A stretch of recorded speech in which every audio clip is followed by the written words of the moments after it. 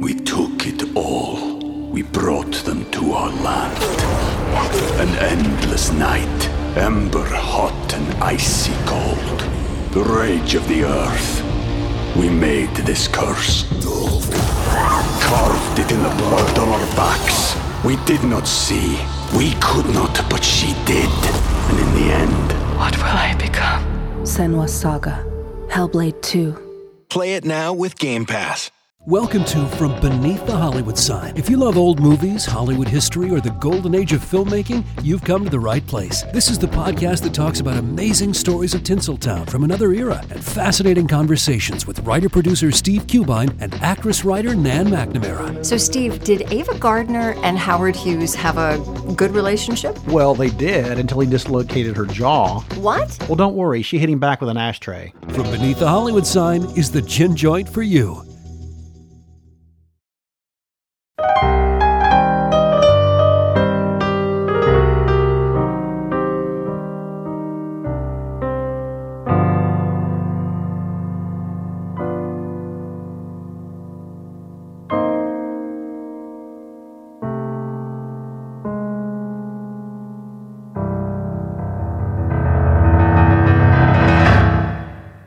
Welcome, everyone, to the Most Notorious Podcast. I'm Eric Rivenes. Hope you're having a marvelous week so far. A quick reminder, for episodes free of sponsor breaks, you can subscribe to Most Notorious Plus on Apple Podcasts or become a patron at patreon.com/mostnotorious. On to the interview. With me here today is Jeffrey D. Simon. He is an internationally recognized author, lecturer, and consultant on terrorism and political violence. He taught at UCLA for 20 years and is the author of several books on terrorism, including The Alphabet Bomber, A Lone Wolf Terrorist Ahead of His Time, and America's Forgotten Terrorists, The Rise and Fall of the Galleonists. His latest book came out in January of this year, and it is called The Bulldog Detective, William J. Flynn and America's First War Against the Mafia, Spies, and Terrorists. Great to have you on the show. Thank you so much for joining me. Thank you for having me. Yes. So you write that William Flynn is a detective who was really famous in his day, but largely forgotten now. Why is that? That's a great question, which I couldn't resolve with certainty. I mean, he was a rock star law enforcement official, detective in the early 1900s up into about 1920. His name was always in the newspapers. There were profiles written about him. There were movies made in terms of like silent serials where he had a big part in writing about some of his exploits.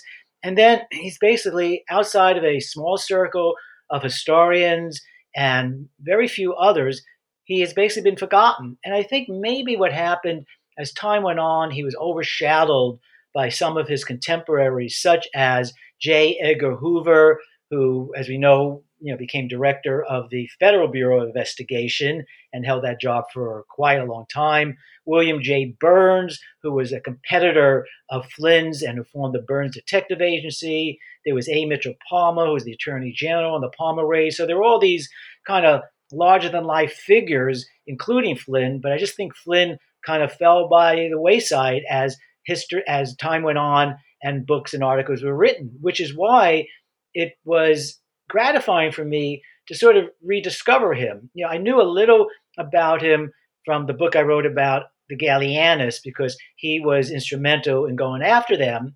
And I had written an article also about the Wall Street bombing a number of years ago. And I realized Flynn is an interesting character. Maybe there's more to him than just the one part in history that he played in terms of investigating terrorism. And then, to my surprise, I learned he had such a major part in going after the mafia, in going after German spies, being for a short time a deputy police commissioner at the New York Police Department, the NYPD. And I said, wow, this may really be an interesting book. But as every writer knows, you then have to determine, are you going to have enough information to write 80 to 100,000 words. And luckily, there was so much written about him in the newspapers, primary sources that he was responsible for, and various periodicals, and also from the archives, I found lots of valuable material. So then I said, okay, I'm going to do this. And then one thing led to another, and I was just fascinated as I was doing this research to say, oh, wow, he did this, he did that, and very interesting story about his life and times. Yeah. One of the many impressive things about him was his adaptability. He worked for a number of different law enforcement organizations, tackling a wide variety of cases. Right. Well, see, he grew up in New York. His father was a butcher. He was an immigrant from Ireland. His mother was born in New York. And Flynn had to quit school when he was 15 years old because his father had died, and he had to support his 5 other siblings. So he got all kinds of different jobs. He was a tinsmith, a stone carver. He actually, for a while, was a semi-professional baseball player, which is hard to believe. If you look at the cover of the book, you realize he weighed almost 300 pounds. He looked like Orson Welles, the famous actor and director years ago. He was just a really big man. And he also was a plumber. And he actually built a very successful plumbing business in his 20s. But his dream was to be a Secret Service agent. So when he applied, they said to him, well, look, our job is going after counterfeiters. Now, many of your listeners probably know this. The Secret Service was created in 1865, actually right around the time of Lincoln's assassination, but not to protect presidents. Their job was to go after counterfeiting, because after the Civil War, about a third of the currency in the United States was counterfeit. So they told Flynn, look, you want to work for us, learn about counterfeiting. And the best place to do that is get a job as a keeper, that's sort of like a warden, in this place called the Ludlow Street Jail in New York City, where in addition to debtors and there's some common criminals, federal criminals were held before either trial or being sentenced, and that included counterfeiters. So he got the job there. He befriended a lot of the counterfeiters. He learned their methods. He learned their techniques. And then he went back to the Secret Service, applied for the job, and he got his job. So his initial years were spent with the Secret Service going after counterfeiters. And in terms of his resume, he was the head of the New York division, basically it was the Eastern Division, the New York office of the Secret Service from 1901 to 1910. He joined the Secret Service in 1897. Then for a brief time, he was Deputy Police Commissioner of NYPD. Then from 1912 to 1917, he was chief of the Secret Service, the top job there. Then for a year or two, he was head of a place called the Railroad Administration, dealing with thefts and sabotage. And then from 1919 to 1921, he was director of the Bureau of Investigation, which was the forerunner of the FBI. So just listening to that resume, plus that he was quoted all the time in the newspapers, makes it all the more amazing that he's basically forgotten today. Right. Yeah. Yeah, he's a big guy. There have been, though, first basemen in the history of baseball who have carried some extra weight. yeah. But as time went on, he ate a lot, and but what's interesting is that picture on the cover of my book. It comes from the Library of Congress, but the publisher, their designer, did a great job in.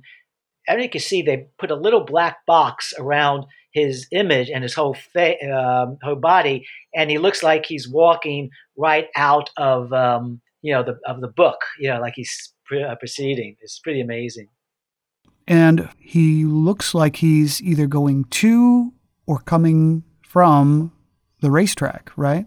That is so amazing that you said that, because I was asked in one interview, what is in the back of his pocket? And I said, I think it's a racing form, because he liked the horses, and it just looks like it, doesn't it? So but I couldn't figure out, I couldn't determine exactly what it is, but it's one of the few pictures, actually the only one I found, where he's smiling. All those other pictures, he's pretty serious. Right. So yeah, let's go to his days working for the Secret Service, rooting out counterfeiters. One of the first cases he was assigned to, it was to find someone called the Sausage Man. Actually, that was the beginning where he started getting promoted. He then got sent to the Pittsburgh office and was head of that, and then got back to New York, where he became head of the New York office. But the sausage case was these counterfeit $2 bills were showing up around both, I think, in the New York area and in Pittsburgh, and they were very greasy. They were very cheaply made.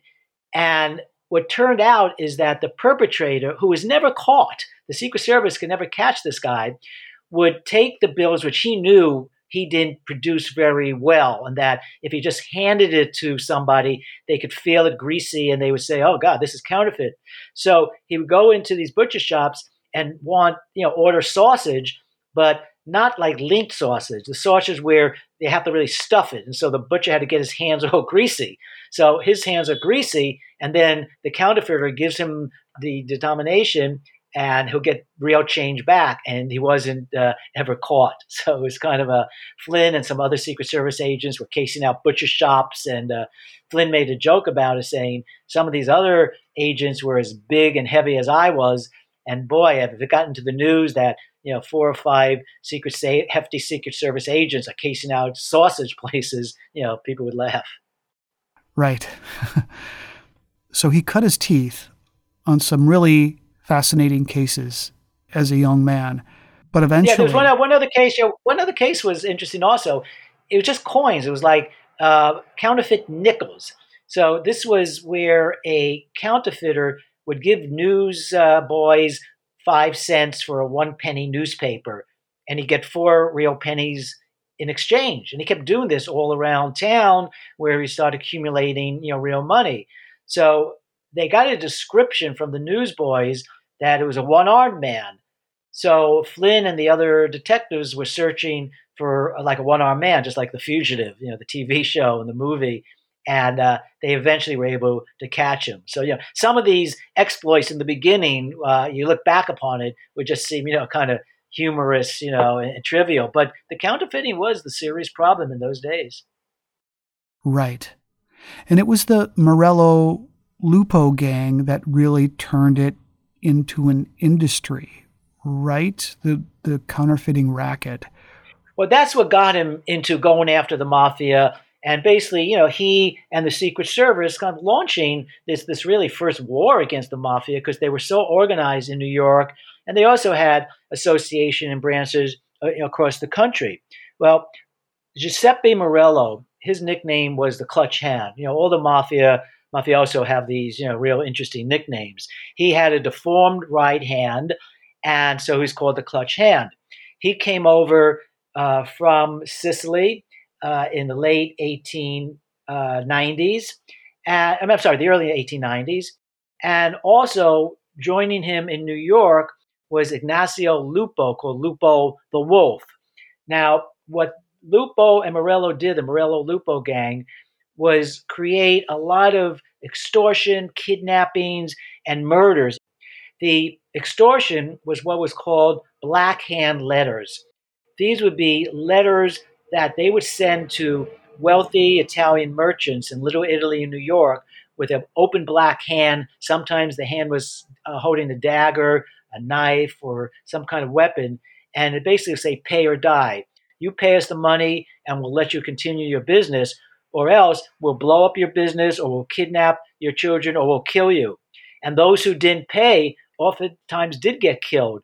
One stable owner who refused to pay up found his horses poisoned. So they were really ruthless, and they were doing this extortion and murders. But the Secret Service task was not to go after murderers and extortionists. That wasn't their function. But because Morello and Lupo was very heavily involved in counterfeiting, that gave Flynn and the Secret Service the right to go after them. And among all the murders that the Morello Lupo gang was involved in, was one of the most famous at the time. It was called the Barrel Mystery, the Barrel Mystery Murder. What happened was Morello and some others of his gang were arrested for counterfeiting, but Flynn could never get enough evidence for anything to hold up in court. And so the charges were dismissed, but Morello believed that one of the members who was arrested had cooperated with Flynn. Now, the person who cooperated was sent to prison for some other crime, but Morello wanted to kill the person who was cooperating as a message to everybody else, you obey me. So they couldn't get to the person they believed and they knew had cooperated. So they lured one of his relatives, a brother-in-law, who was also associated with some of the mafia activities, to New York, and they killed him. But to show that they should be feared, they left the body in a barrel in the middle of New York. And this is something similar to crime and terrorism. People tend to get desensitized when the same type of crimes or the same type of terrorist acts are occurring week after week or month after month. You have to do something different, either kill more people or do a new technique to get attention. So leaving a body, the head almost cut off, in the middle of the streets of New York caught everybody's attention, actually across the country. Now, Flynn had been doing surveillance over Morello Lupo the night of the murder. They didn't see the murder occur, but they knew that the person who was in the barrel was the person who was with Morello that night. But again, they were arrested. There was not enough evidence, so Morello, Lupo, and others were released. Now, at this time, a very brave New York policeman enters the story, and his name was Joseph Petrosino. He was as dedicated as Flynn to wanting to bring down the Morello Lupo gang, but again, they just couldn't find the evidence.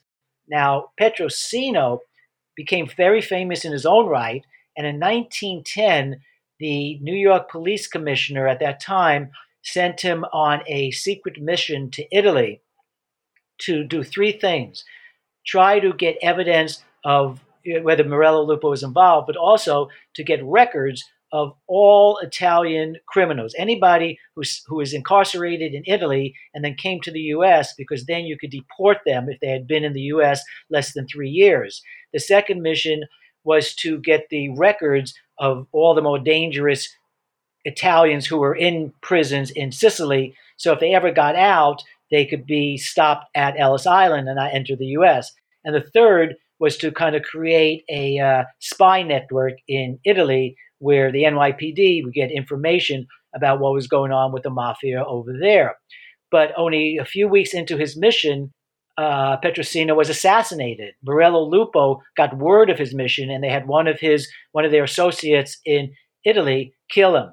Now, this was very big news, of course, in the U.S. He had one of the largest funerals in New York. And Flynn, of course, was very upset by this. He liked Petrosino. They were friends. So Flynn was even more dedicated now to bringing down this, Morello and Lupo. Now, one of the reasons Flynn is called the Bulldog is because of his persistence. He persisted after any crime, never giving up. And here's a quote when he was asked, what's your philosophy on fighting crime, fighting mafia, and so forth? He said, quote, "Steady hammering. That's my doctrine and advice. It doesn't do to drop a case under pressure of a new matter. Reserve a place for it in the back of the head. Think of it. Hammer away at it. Here a little, there a little, until the men you are after are either apprehended or dead." So he continued since 1904, when the Barrow murder took place, to try to get evidence for the Morello Lupo gang.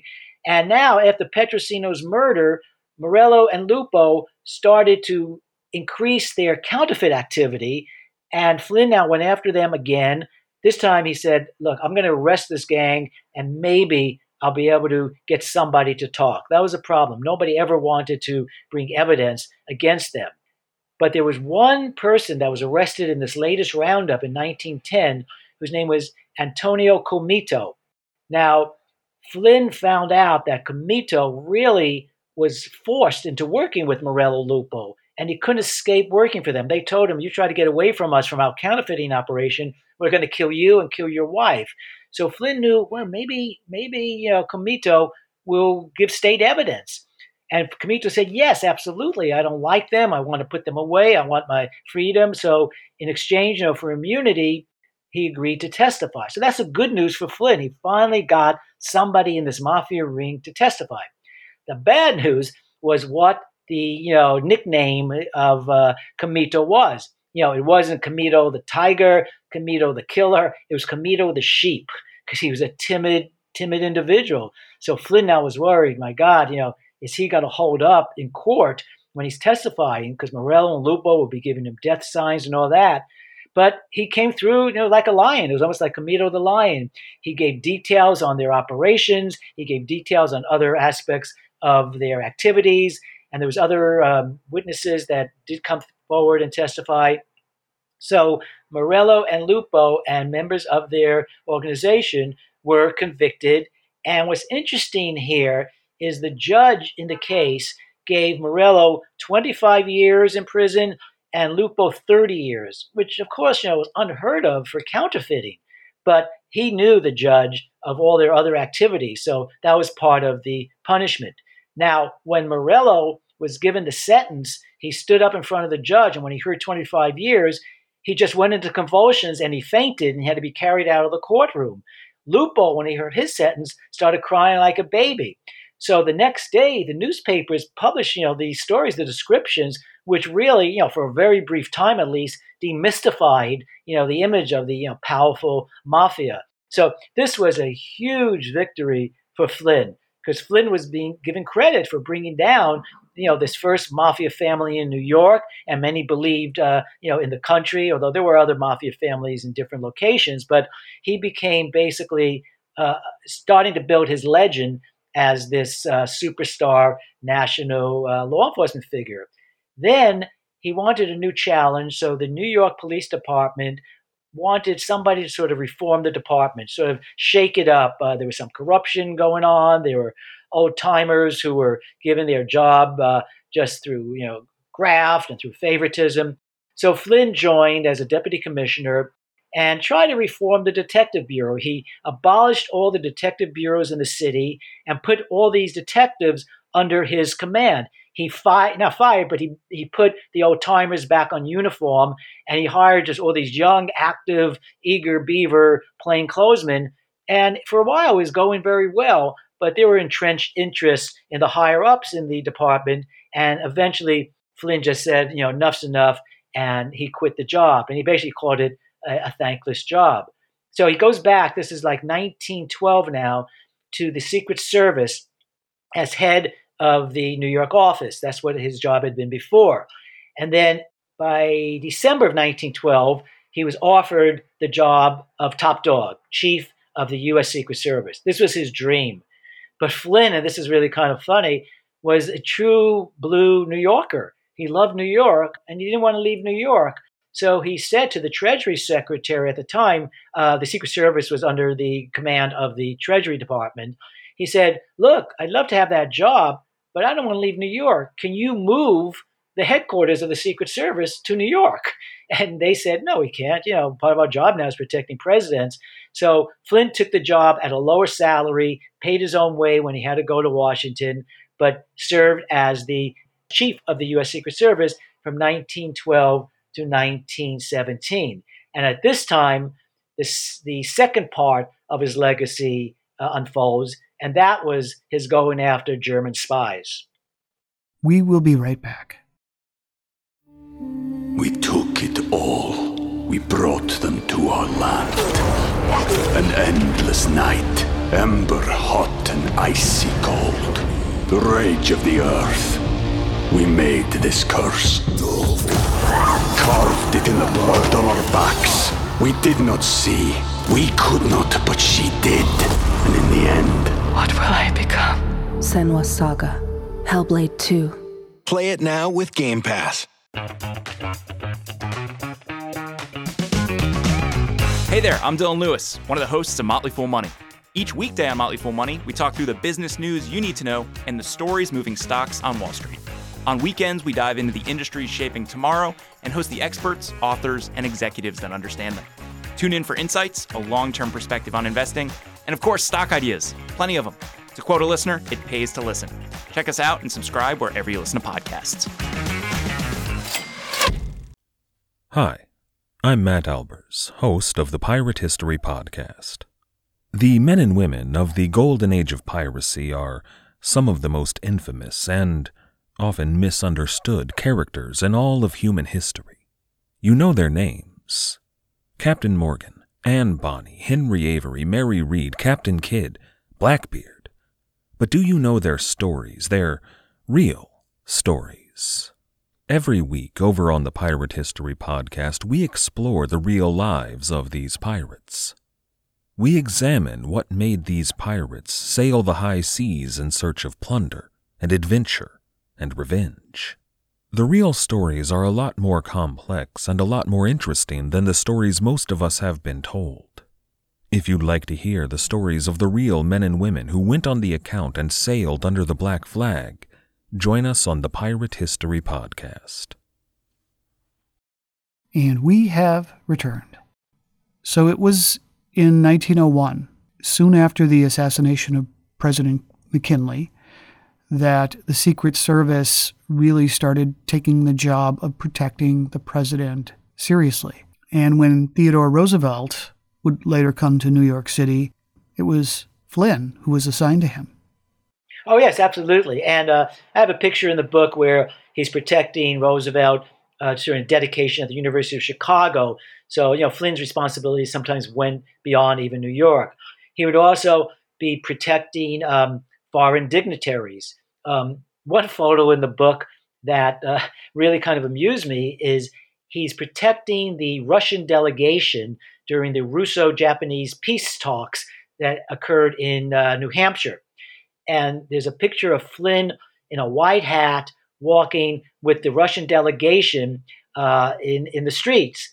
And one of the members of the delegation is looking down in his hand. And if you didn't know it, you'd think he was looking at a cell phone, even in 1904. So I kind of point that out, in the book. So, Flynn, the counterfeiting, protecting presidents, protecting foreign dignitaries, and going after the counterfeiters. And so that was in those early 1900s. Yeah. In that short time, when he was deputy police commissioner between 1910 and 1911 or so, he got to focus on murder cases. And one of those, well, it was likely a murder, but her body was never found. The disappearance of Dorothy Arnold. That was a fascinating, sort of a tragic case, and she hasn't been found to today. It was, I think she was like 25 years old. She came from a very wealthy family, and one day she walks almost through Manhattan. She's going to go to a department store and a bookstore, and a couple of her friends see her.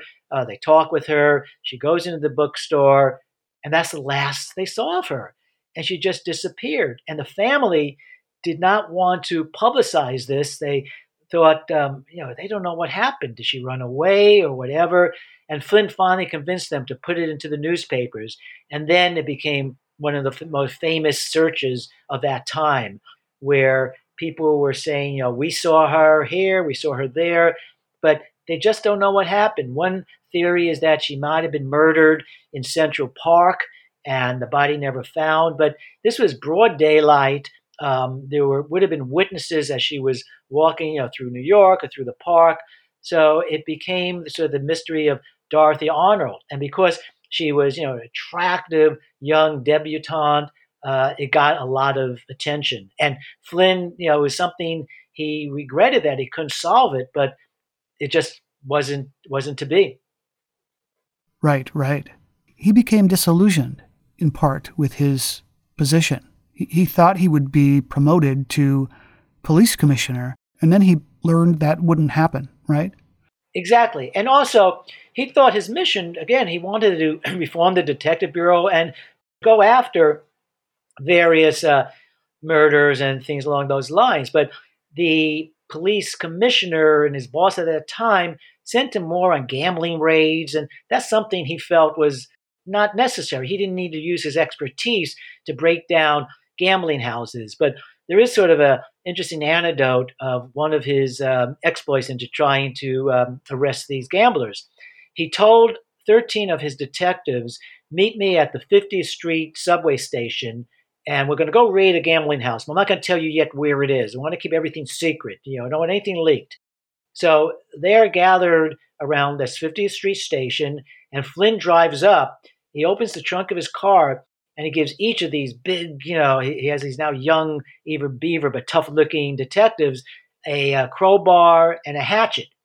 And he says, okay, it's 4 blocks down this way. So through Midtown Manhattan on a clear day, we got 13 tough-looking NYPD detectives carrying crowbars and hatchets. And, people seeing them would know, are these thugs or what's going on? But Flynn made lots of progress against gamblers. And again, the media loved Flynn. So they were writing up how he's saving the NYPD. He's doing so many great things. And so it was a surprise when he left. But as he told a reporter, it's just a thankless job because I'm not doing what I set out to do. But when he went back to the Secret Service and got promoted to become chief, his next legend unfolded. And this was around 1914, World War I broke out. And we didn't enter into 1917. But the Germans set up a spy and intelligence network in New York, because that was sort of the center of foreign intrigue at that time, not Washington, D.C. And the head of the whole operation was an individual named Dr. Heinrich Friedrich Albert, Dr. Albert. And he was the commercial attaché at the German embassy. Also involved was Franz von Papen, who was a military attaché at the embassy, who was directing many of the subversive activities, which eventually became attacks on ships carrying supplies to Britain and other allies, strikes at docks and in munition plants. So at one point, President Wilson wanted to know what was really going on with the Germans. I want evidence of their intrigue, of their sabotage, of their propaganda. And so even though this wasn't the Secret Service's task, they were to go after counterfeiters, he knew they were the best detectives around, along with the NYPD. But he asked the Treasury Secretary to go have the Secret Service tail the Germans, find out what's going on. So Flynn created a 11-man counter-espionage, counterintelligence unit, and they started following around people that they felt were suspicious or may have contacts with the Germans who were doing the sabotage and doing the intrigue. The man he put in charge of this, Flynn, was his most trusted aide named Frank Burke. One day, Burke is in his office and he gets a call from one of the members of the team saying, one of the guys we follow around, who is a German American who was head of who ran a newspaper called The Fatherland, which was a pro-German newspaper. They were following him around New York and they saw him go into a building. So one of the members of the team called Burke and said, why don't you join me, because let's see what he does when he comes out of this building. So Burke joins the other member of the team, and they see the individual come out with another German who they didn't recognize. It turns out it was Albert, Dr. Friedrich Albert. And they see this man very well dressed carrying a briefcase. And they're wondering, God, who is this and what's in that briefcase? They follow the propagandist who's in charge of the newspaper and Dr. Albert onto an L train, an elevated train that was going uptown. And when the propagandist left at one station, one of the members of Flynn's team continued to follow him. And Burke remained on the subway train looking at Albert, trying to figure out, remember, do I know who this is? He looks too sophisticated not to be important. I think there's maybe something in that briefcase. Turned out, when the train hit, it was 50th Street again, the 50th Street station, Albert, who had been reading a book, realizes this is his stop, and he may miss it.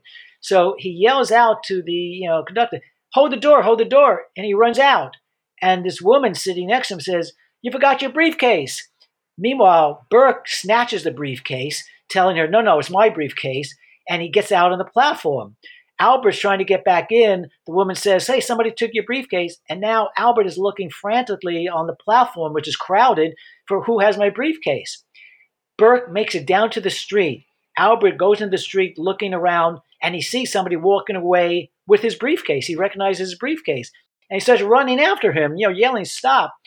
Burke runs away. So we got this scene in New York of a Secret Service agent being chased by a German diplomat spy. So Burke keeps running. He hops on a streetcar, like a trolley car, and he tells the conductor, "Look, you see that crazy man running down the street?" And Albert was waving his hands, screaming, "Stop, stop."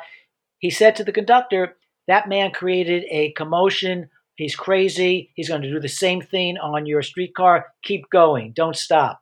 So they continued. They didn't stop. And then Burke gets off the streetcar and he calls Flynn. Flynn drives up. They look at the briefcase. They open it up. And even though it was in German and they didn't know German, they could see this is really important. They see documents and they see figures. And then when it got translated, they realized that this was the whole documentation of the German operation. Albert was in charge of a $27 million budget for the propaganda, for the sabotage, and so forth. So the Secret Service leaked the whole report. They gave, all the documents to the New York World, and under the condition that they do not say it came from the Secret Service. At that point, they didn't want a diplomatic furor going on where a government agency took the belongings of a German diplomat. But eventually, it did become known that the Secret Service was responsible, and it became one of the most celebrated counter-espionage, counterintelligence feats in Secret Service history. It awakened the public to what the Germans were up to. And then in 1917, we joined the war and we were at war with Germany. So Flynn, after he leaves the Secret Service in 1917, and he writes screenplays about his exploits, and his fame now is at its height. There are movies made, serial made. It was called The Eagle's Eye. He wrote a book about it. And for a while, it was very popular, critically acclaimed silent films.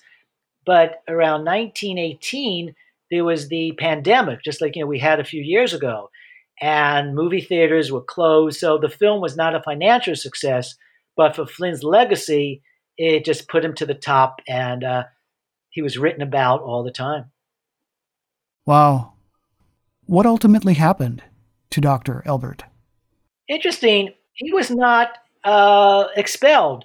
Von Papen was, and others were, and could not find out the reason why he was not expelled. But they just left him, with the embassy. Obviously, kept watching him. And then when World War I broke out, he went back to Germany. Huh. Albert was, Flynn. I have a quote in the book where he said, this Albert was just brilliant. He was a brilliant, diplomat spy, and but none of them got in trouble. Actually, von Papen, when he went back to Italy, became chancellor for a while, and Albert became a successful businessman. So, the Germans weren't upset with them, for being found out. Right. Yeah. So which is always interesting. Yeah. So at the height of his popularity, he is in motion pictures, he's writing, and he is considered to be the greatest anarchist expert in the United States. Yeah, well, the person who said that was A. Mitchell Palmer. Even though Flynn's legacy was, some anarchists were involved in counterfeiting, but he his whole career wasn't just, chasing anarchists. But what happened was in 1919, and, we talk about terrorism today, and people don't realize that year was some of the most horrific terrorism that we experienced, and people were really concerned and worried about it. The Gallianists, who were very violent, militant members of this Italian anarchist group that was named after their leader, Luigi Galliani, launched a terrorist campaign in the United States. The U.S. was going to deport Galliani, who was a very charismatic, very educated, spellbinding, speaker and leader of the group. They were going to deport him. So in 1919, before they could do that, the Gallianists issued circulars around New York and New England saying, deport him, deport us, we're going to dynamite you. So as the deportation date came close in June of 1919, 2 months before the end of April, the Gallianis sent package bombs across the country. These were very cleverly designed dynamite bombs, miniature bombs put into packages that looked like gifts from Gimbo's department store. That was a famous department store at that time. And they sent it, or they thought they would send 30 of these to, one was to A. Mitchell Palmer, one was to people in the FBI, there were governors there, anybody they felt, were after them as a group. What happened, and the way the bomb was designed is that when the unsuspecting person opened the package thinking it's a gift, and they opened the lid of this cylinder, it would explode. And 14 of their 30 packages got passed through the New York post office. One exploded at a former senator's wife, severely injuring her and the maid. Others also got through. And 16, though, never left the post office because the Gallianis didn't put enough postage on the packages. They miscalculated. It wasn't because they were cheap. They just thought this was the sufficient postage. So this young postal worker who had seen the packages that didn't have enough postage and put them in the basement of the post office was taking a train back home that night. And in those days, newspapers came out at midnight, and he bought a midnight edition, which covered news of that day.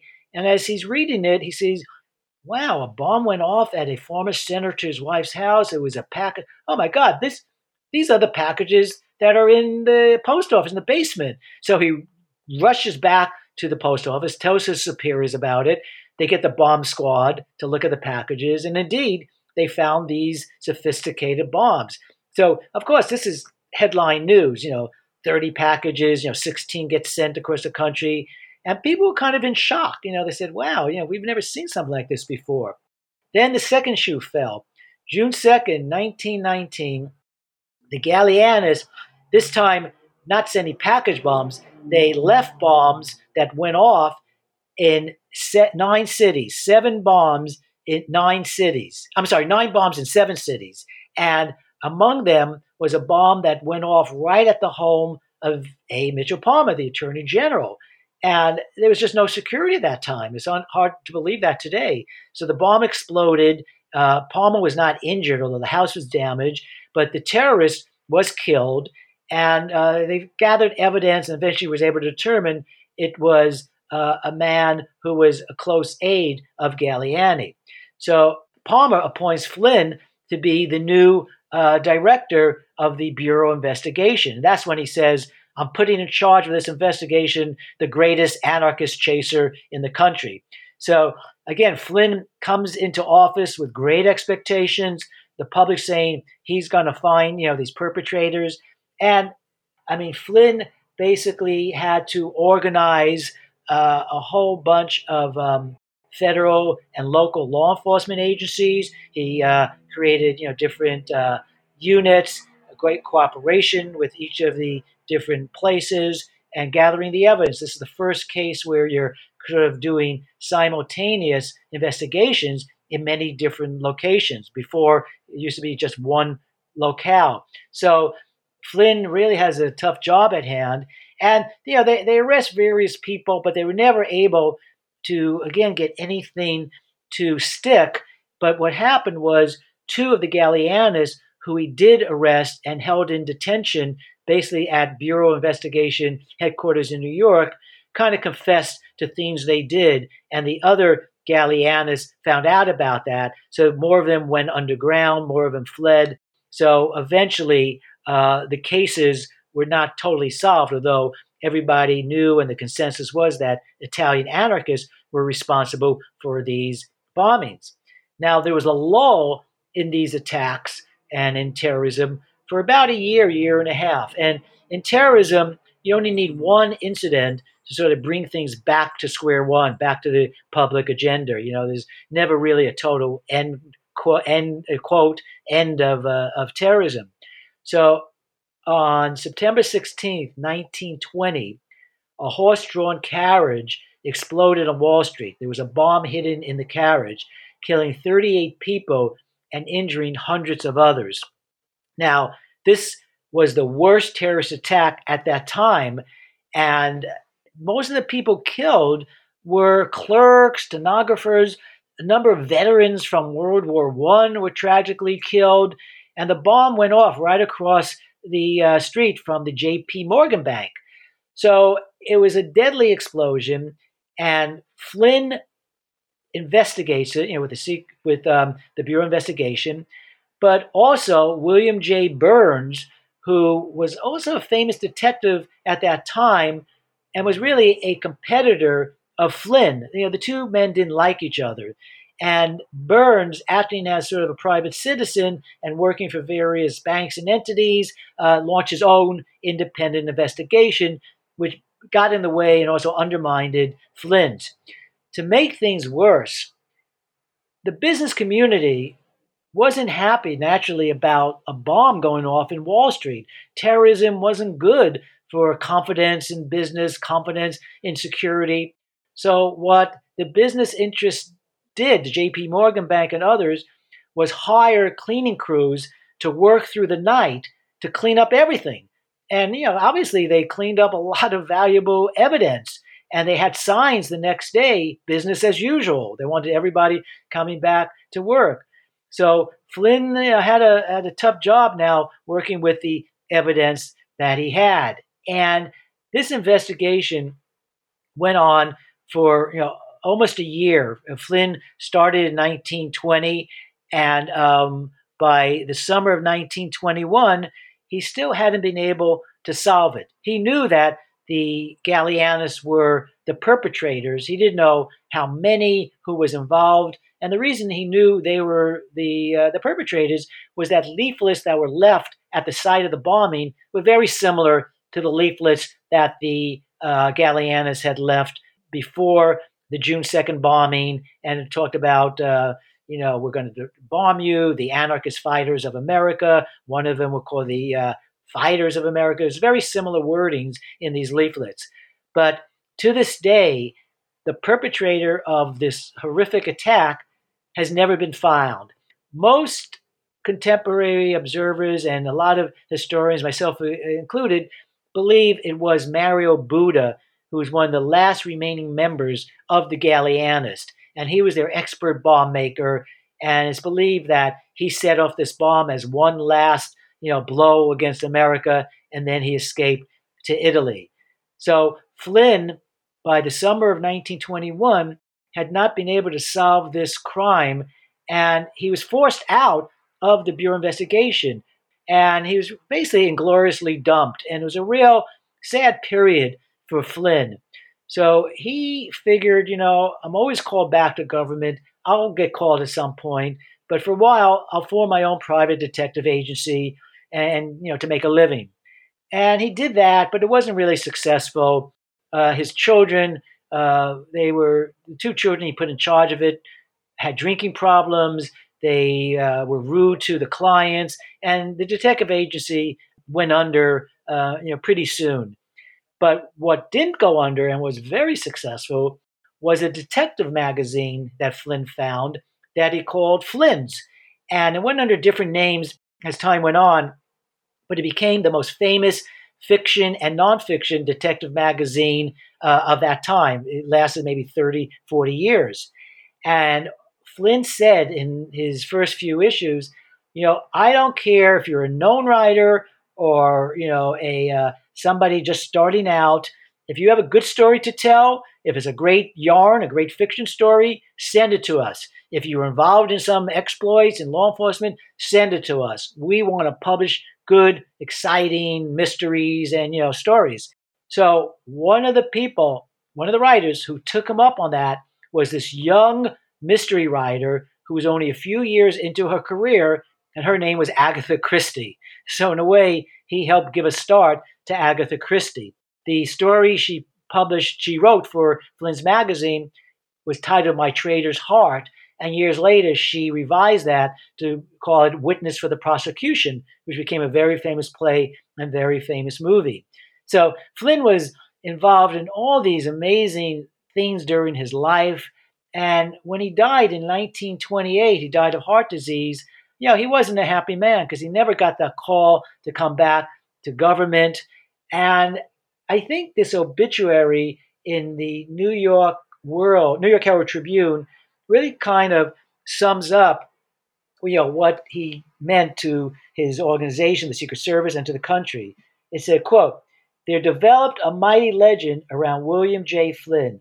His activities against counterfeiters, smugglers, diplomatic enemies, bombers, and wartime food hoarders brought a halo around his name and the words Secret Service." Back after these brief messages. Serial killers, strange disappearances, unexplained mysteries, terrible disasters. I'm Nate Hale, and in my show, The Conspirators, I'm here to tell you all the stories from history your teacher never told you about. Hear the real story behind the Bermuda Triangle, or about the history of people drinking blood to stay young, or about the serial killer operating in Nazi-occupied Paris, or what dark secret lurked within the walls of a Scottish castle. In my show, The Conspirators, I take you on a journey through some of the darkest corners of history, where you'll hear about the folklore, myths, and misconceptions behind some of the darkest events that ever happened. Listen to The Conspirators on Apple, Stitcher, Spotify, or wherever you get your podcasts. And remember, sometimes the truth really is stranger than fiction. Everybody shush! William Shatner has something to say. Cat and Jethro, box of oddities. What do you do when the woman you love dies? Well, of course, you dig her up and you live with her. Aww. The show examines weird things. There are plenty of old photographs from this time period of children out in the streets playing in and among the dead horse carcasses. Oh, I miss those days. Things used to be so much simpler. Cat and Jethro. Then there's the urine wheel, which sounds like a really bad game show. They've done weird things. Cat and Jethro, box of oddities. That is really mysterious. Join Cat and Jethro Gilligan Toth for the strange, the bizarre, the unexpected, as they lift the lid and cautiously peer inside the Box of Oddities. The Webby Award-winning Box of Oddities podcast from Airwave Media. Hello, everyone. You may recognize me as Gabby from the History of Everything podcast. And my name is Brenna, and you don't recognize me from anything yet. Together, we're two scientists who explore all of the weird little questions and conspiracies of the universe in our new podcast, Mystery of Everything. Everything has an explanation. We hope. But that is what we're here to figure out. We will dive into the science behind many popular conspiracy theories, such as vaccines causing autism, flat Earth theory, and was the moon landing fake? And if so, why the heck would anyone even do that? But it's not just conspiracies. There's a lot of cool mysteries that we will attempt to use science to explain, such as near-death experiences, what made the Vikings go berserk, and can I control my co-host with MK Ultra? Wait, what? Anyway, make sure to check out the Mystery of Everything podcast everywhere where you find your podcasts. And back for the final time. Now, what's sad again is that very few people know about his life. And his legacy, I believe, is that he was an incorruptible public servant. He never a hint of scandal in his long career. William J. Burns, his competitor, had many scandals and many crises in his life, and he was forced out of the Bureau of Investigation. Flynn protected presidents, pursued counterfeiters. He brought to justice the mafia family in New York. He uncovered the sophisticated German sabotage, spy, and propaganda campaign. He designed the first counterterror strategy in U.S. history, edited this popular detective magazine. But, there were also negatives. He supported the Palmer raids, which were these roundups of alien radicals after the June 2nd bombings. And basically, there were violations of civil liberties. And he didn't devise the Palmer raids. The person who devised it actually was J. Edgar Hoover, but Flynn supported it and didn't really speak out against it. And as I mentioned before, he's become overshadowed in history by these other historical figures. And today, really, there's no monument or statue of him anywhere. Yet, in many ways, he was as important a figure in American law enforcement history in the early 20th century as anybody else. So I guess, my basic concluding remarks is that he really deserves better than to be a forgotten man in history. And so that's why I feel good about the reaction I've been getting from the book, including from people in the Secret Service who said, God, we didn't know, one of our, directors in the early days had this incredible career, and other people. So, that's one of the joys when you write a book and you're able to discover somebody that has been forgotten. Oh, yeah. It must have been great to get that feedback from people in the field.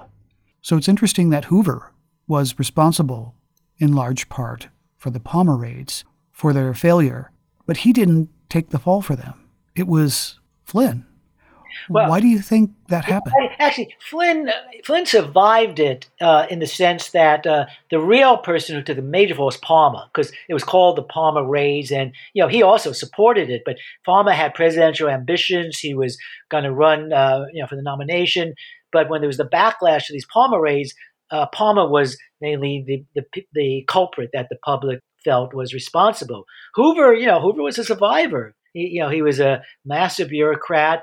And years later, after Flynn, had been deceased for a long time, a reporter said, Mr. Hoover, you're responsible for these Palmer raids, which violated civil liberties, roundups with no warrants, and no protection of these people's rights. And Hoover said, "Oh no, I was just sort of this lowly bureaucrat, and it was William J. Flynn who really was responsible." So Flynn didn't have any opportunity to protect himself at that point. But it wasn't good for Flynn, but that didn't really lead to his, being forced out of the Bureau investigation. It was basically Burns and others who wanted to seize the power. Yeah, right. You write in your book, Hoover was named as head of the Radical Division in the Justice Department. And among other things, he was responsible for creating a file with 200,000 names of radical agitators. Right. And that, of course, would become a lifelong obsession for him, creating files on anyone he suspected of anything, even remotely un-American.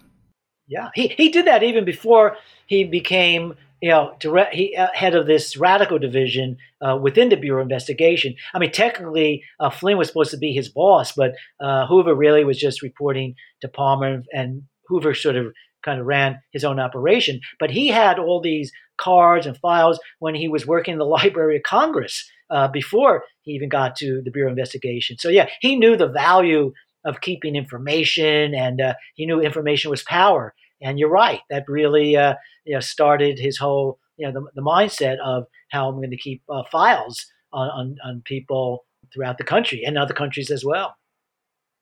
Yeah. So while Flynn was running his own detective agency, one of the more famous cases he worked on had to do with Rudolph Valentino.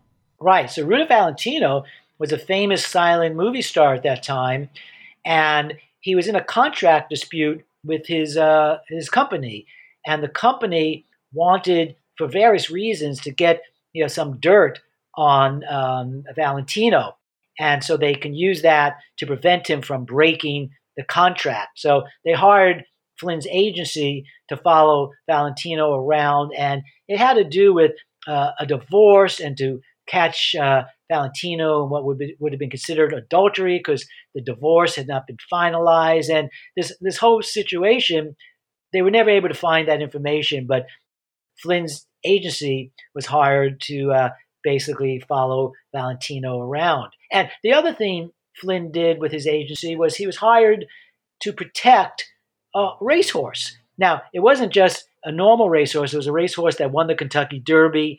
But when you think of Flynn's mindset, here was a guy who, fought the mafia. He tried to reform the NYPD. He fought German spies. He fought terrorists. And now his job, is getting dirt on a movie star and protecting a racehorse. So it really wasn't the happiest of periods for Flynn. Right. In the early 1920s, he wrote a series of articles, Flynn, for the New York Herald, entitled My 10 Biggest Manhunts. What were some of these manhunts he was bragging about? Well, definitely, he talked about going after, the Gallianist and going after different counterfeiters. One was called Johnny Nitro. It was a counterfeiter who always threatened he'll blow up everybody if they come near him. He went after some counterfeiters who had then used counterfeit English currency, and Flynn went over to Britain to testify. And these 10 were not necessarily his most successful or so, but Flynn knew how to kind of use the media, and the media loved him. And these 10 most famous things he went after, he also used that in his detective magazine in the first issue, where he said, my 25 years in the Secret Service, and he basically talked about all that time. He didn't say anything really about his years in the Bureau of Investigation, because those weren't as happy or successful, period of time as with the Secret Service.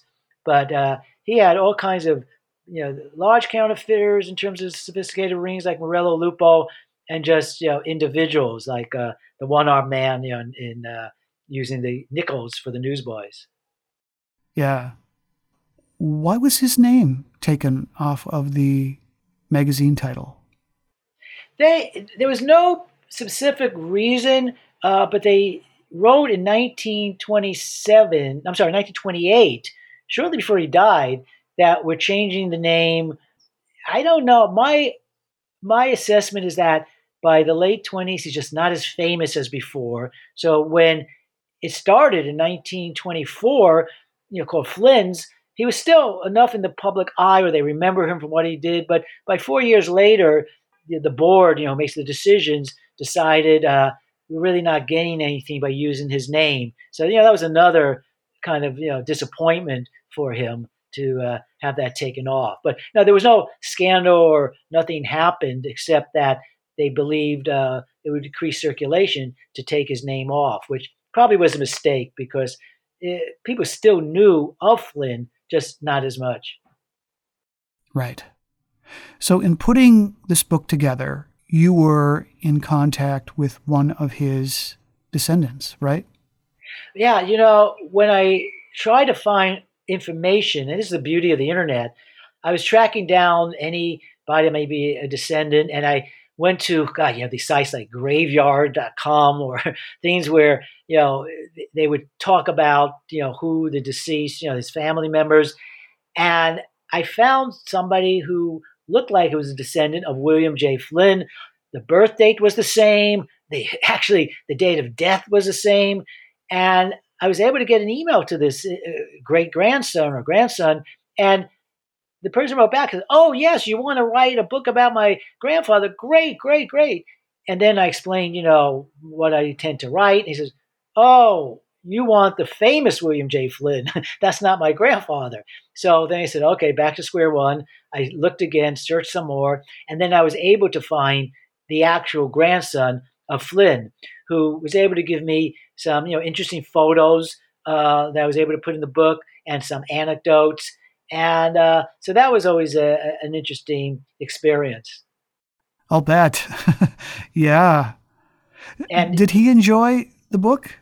Has he told you what he thought of it? Yeah. When I write a book like that, it's not going to be, a coffee table family history. It has to be, objective, and to the point that I've kind of, helped, resurrect Flynn in terms of his image, his legend, and so forth. Very happy. Well, awesome. Flynn lived such an incredible life. I really enjoyed learning about him. So your website is futureterrorism.com, correct? Correct. Yeah, one word, futureterrorism.com, C-O-M. Are you working on anything currently? I have an idea in mind, and I don't yet want to talk about it because it's not finalized. I'm coming close. So I'll definitely let you know once I finalize it. But it's the same issue when I look to write a book on Flynn. I want to first see, is there another book written about this subject? And if so, can I figure out some different way of doing it? Am I going to have enough data, information to write an interesting, exciting story, 100,000 words? So I think I may have something, but I'm just not sure yet. But once I do, I'll definitely let you know. Sounds great. Well, thanks again for joining me today. Oh, this has been fun. I really enjoyed it. Thanks so much for having me. Again, I have been speaking to Jeffrey D. Simon. He is the author of The Bulldog Detective, William J. Flynn and America's First War Against the Mafia, Spies, and Terrorists. This has been another episode of the Most Notorious Podcast, broadcasting to every dark and cobwebbed corner of the world. I'm Eric Rivenes, and have a safe tomorrow.